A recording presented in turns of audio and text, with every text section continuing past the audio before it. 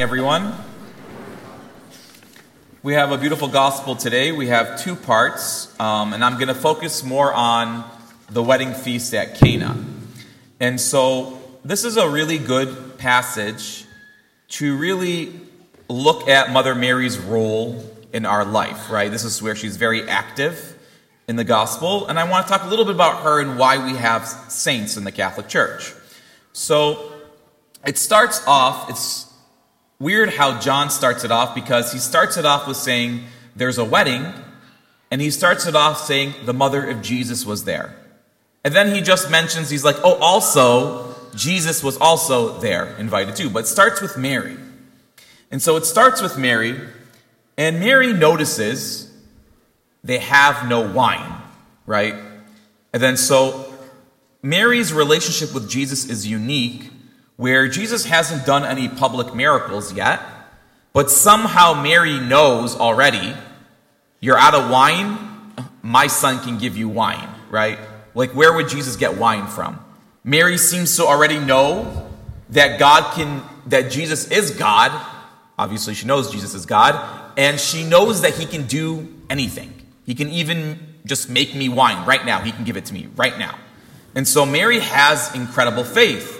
And so she looks at Jesus and she's like, they have no wine. And Jesus looks at her, he's like, what is this to you and to me? I feel like in the story, we miss Jesus' facial reactions and Mary's facial reactions. We lose a lot when they're looking at each other. So Jesus basically looks at her and he says, what does this have to do with me? In some translations it says, what does this have to do with you and me? And so in the Bible, whenever someone asks Jesus something, Jesus usually responds with a question, or he just flat out asks the person, do you have faith that I can actually do this? So whenever we ask Jesus something, Jesus is always looking for something in us. He's like, I want to see your faith. Remember, Jesus in the Bible, he loves faith. He's always on the lookout for faith. When someone comes to him for a healing, he doesn't just do it. He's like, he either backs away or asks a question, and he wants to see what is in your heart. And so Mary shows incredible faith, so much so where she doesn't even respond back to him. She just looks at the servers and she says, do whatever he says, as if I'm not taking no for an answer. You're my son. You're going to do what I tell you. So it's a very unique relationship that Mary has with Jesus, right? Remember, even when Jesus was lost in the temple for 3 days, and they're like, how could you do this to us? And he's like, I was doing my Father's will. Didn't you know I was in the temple?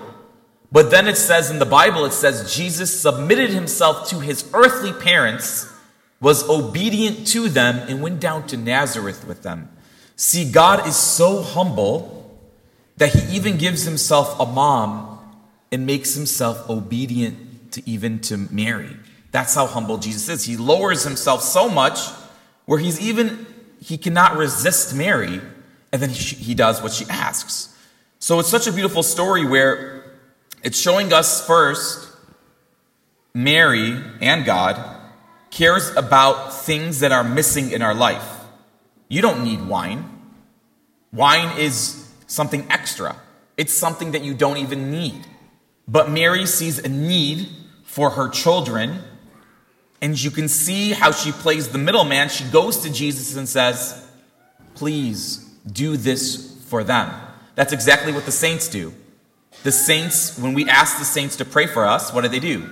They go to Jesus. Jesus, this is what they need. And then Jesus acts, right? So we can see that Mary has this role. But so there's something interesting that the writer wants us to know. It's a wedding, and it starts it off with saying it's the third day, and in the beginning of the Gospel of John, John says it's in the beginning. And then Jesus calls her woman, right? So Jesus wants us to know this is a new creation story in a sense that Mary is the woman, right? Obviously from Genesis 3:15, Jesus needs us to know that. And so the reason why I bring this up what happens at the end of the story, which is key.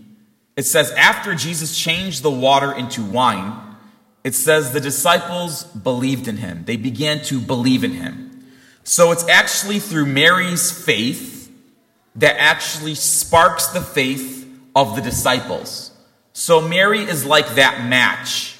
She sets the world on fire, by her faith.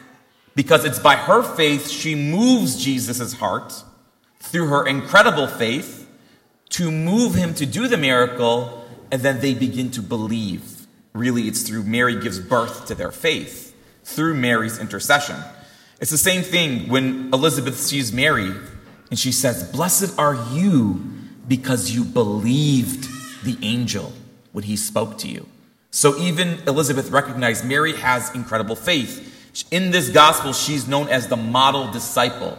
Incredible faith, obedient to God, and so much so then she directs the disciples and all Christians. She says her last words in the Bible are, "Do whatever he tells you."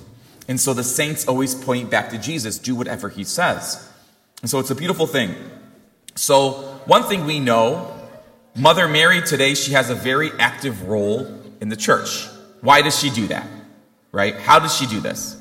A lot of you, hopefully you know about Mary appearing around in the world. And the church, the Catholic Church, actually doesn't approve Marian apparitions very easily. They're very rare that the church actually approves Mary appearing. But there's some three big ones.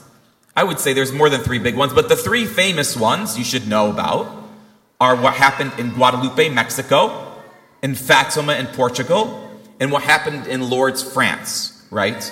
So what happened there? So one of the first big ones was actually in Mexico, which is Our Lady of Guadalupe is the saint of the Americas. So because she actually appeared in North America. And when she appeared in Guadalupe, what happened there? She appears to St. Juan Diego, right? He goes to the bishop and says to him, "I'm seeing Mary. She's telling me to build a church here in her honor. She wants a church built here." And the bishop looks at him and says, "Prove it. Is she really doing this? Prove it. You have to do something. Tell her to do a miracle." And so hopefully you know the incredible story. What happens?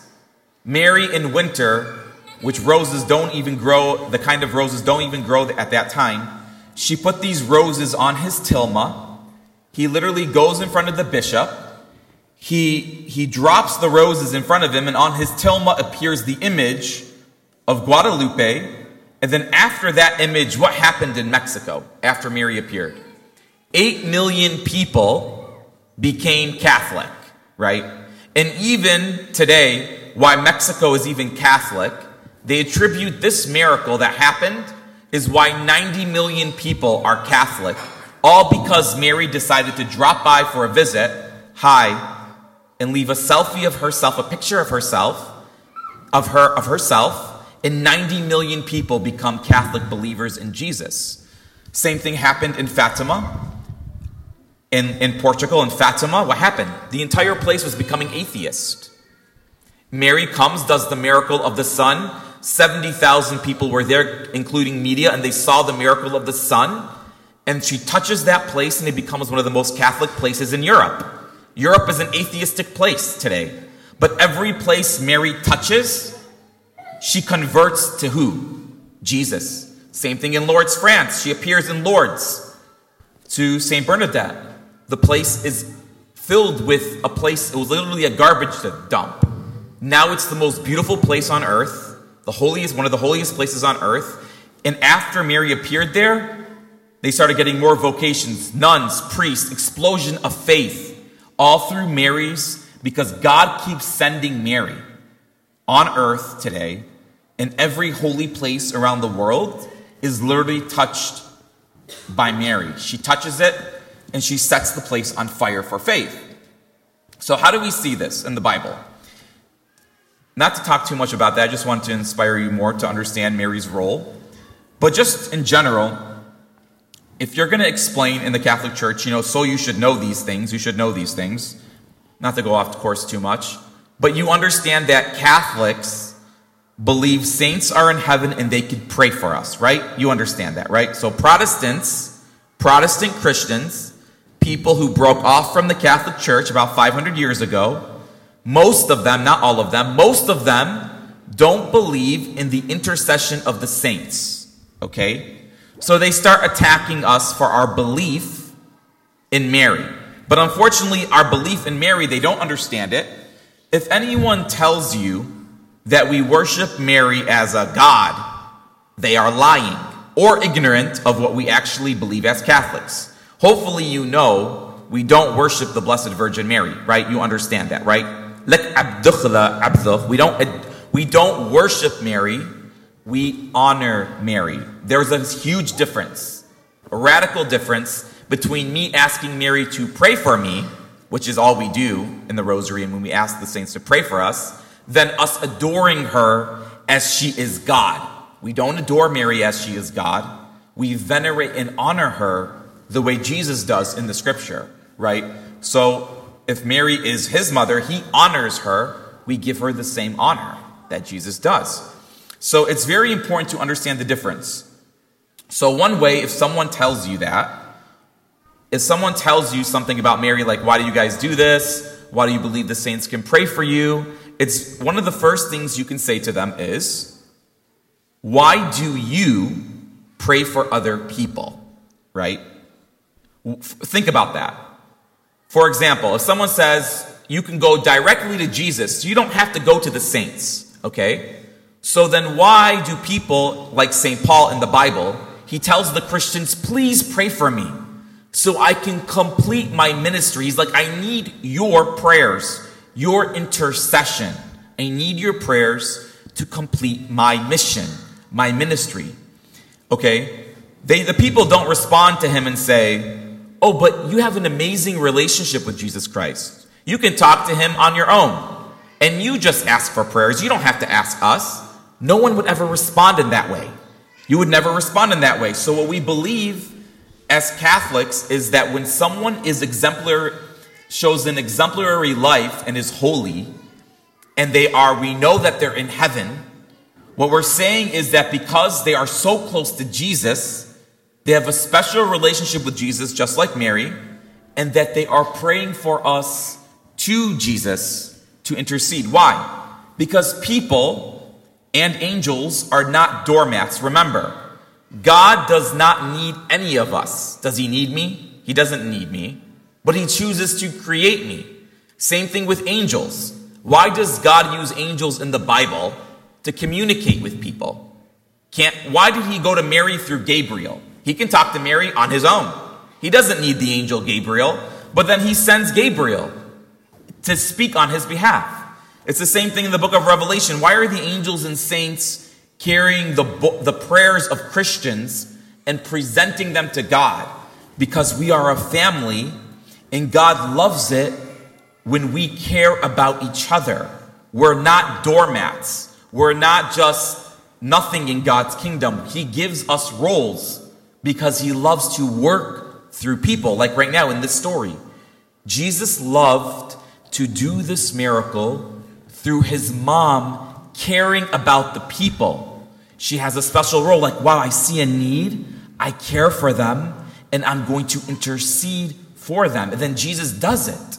Jesus could have just saw on his own, they have no wine, okay, I'll take care of it. But he doesn't do that in the story. So that's just some examples. I'm not going to do a whole Bible study on that for you today.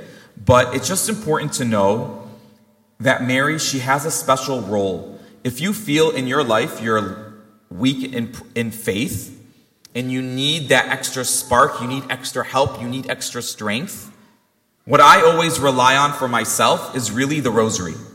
The rosary, I could tell you, I probably wouldn't even be a Catholic priest. I probably wouldn't even be here if it wasn't for Mary's prayers. If it wasn't for the rosary giving me more faith, more strength through Mary's prayers, I honestly don't believe I would even be here as a priest. And so you can see clearly in the Bible that Mary's intercession sparks the faith of the believer. So let's pray today more, trusting that Mary can really pray for us and that she is our mother, as Jesus says she is. Amen.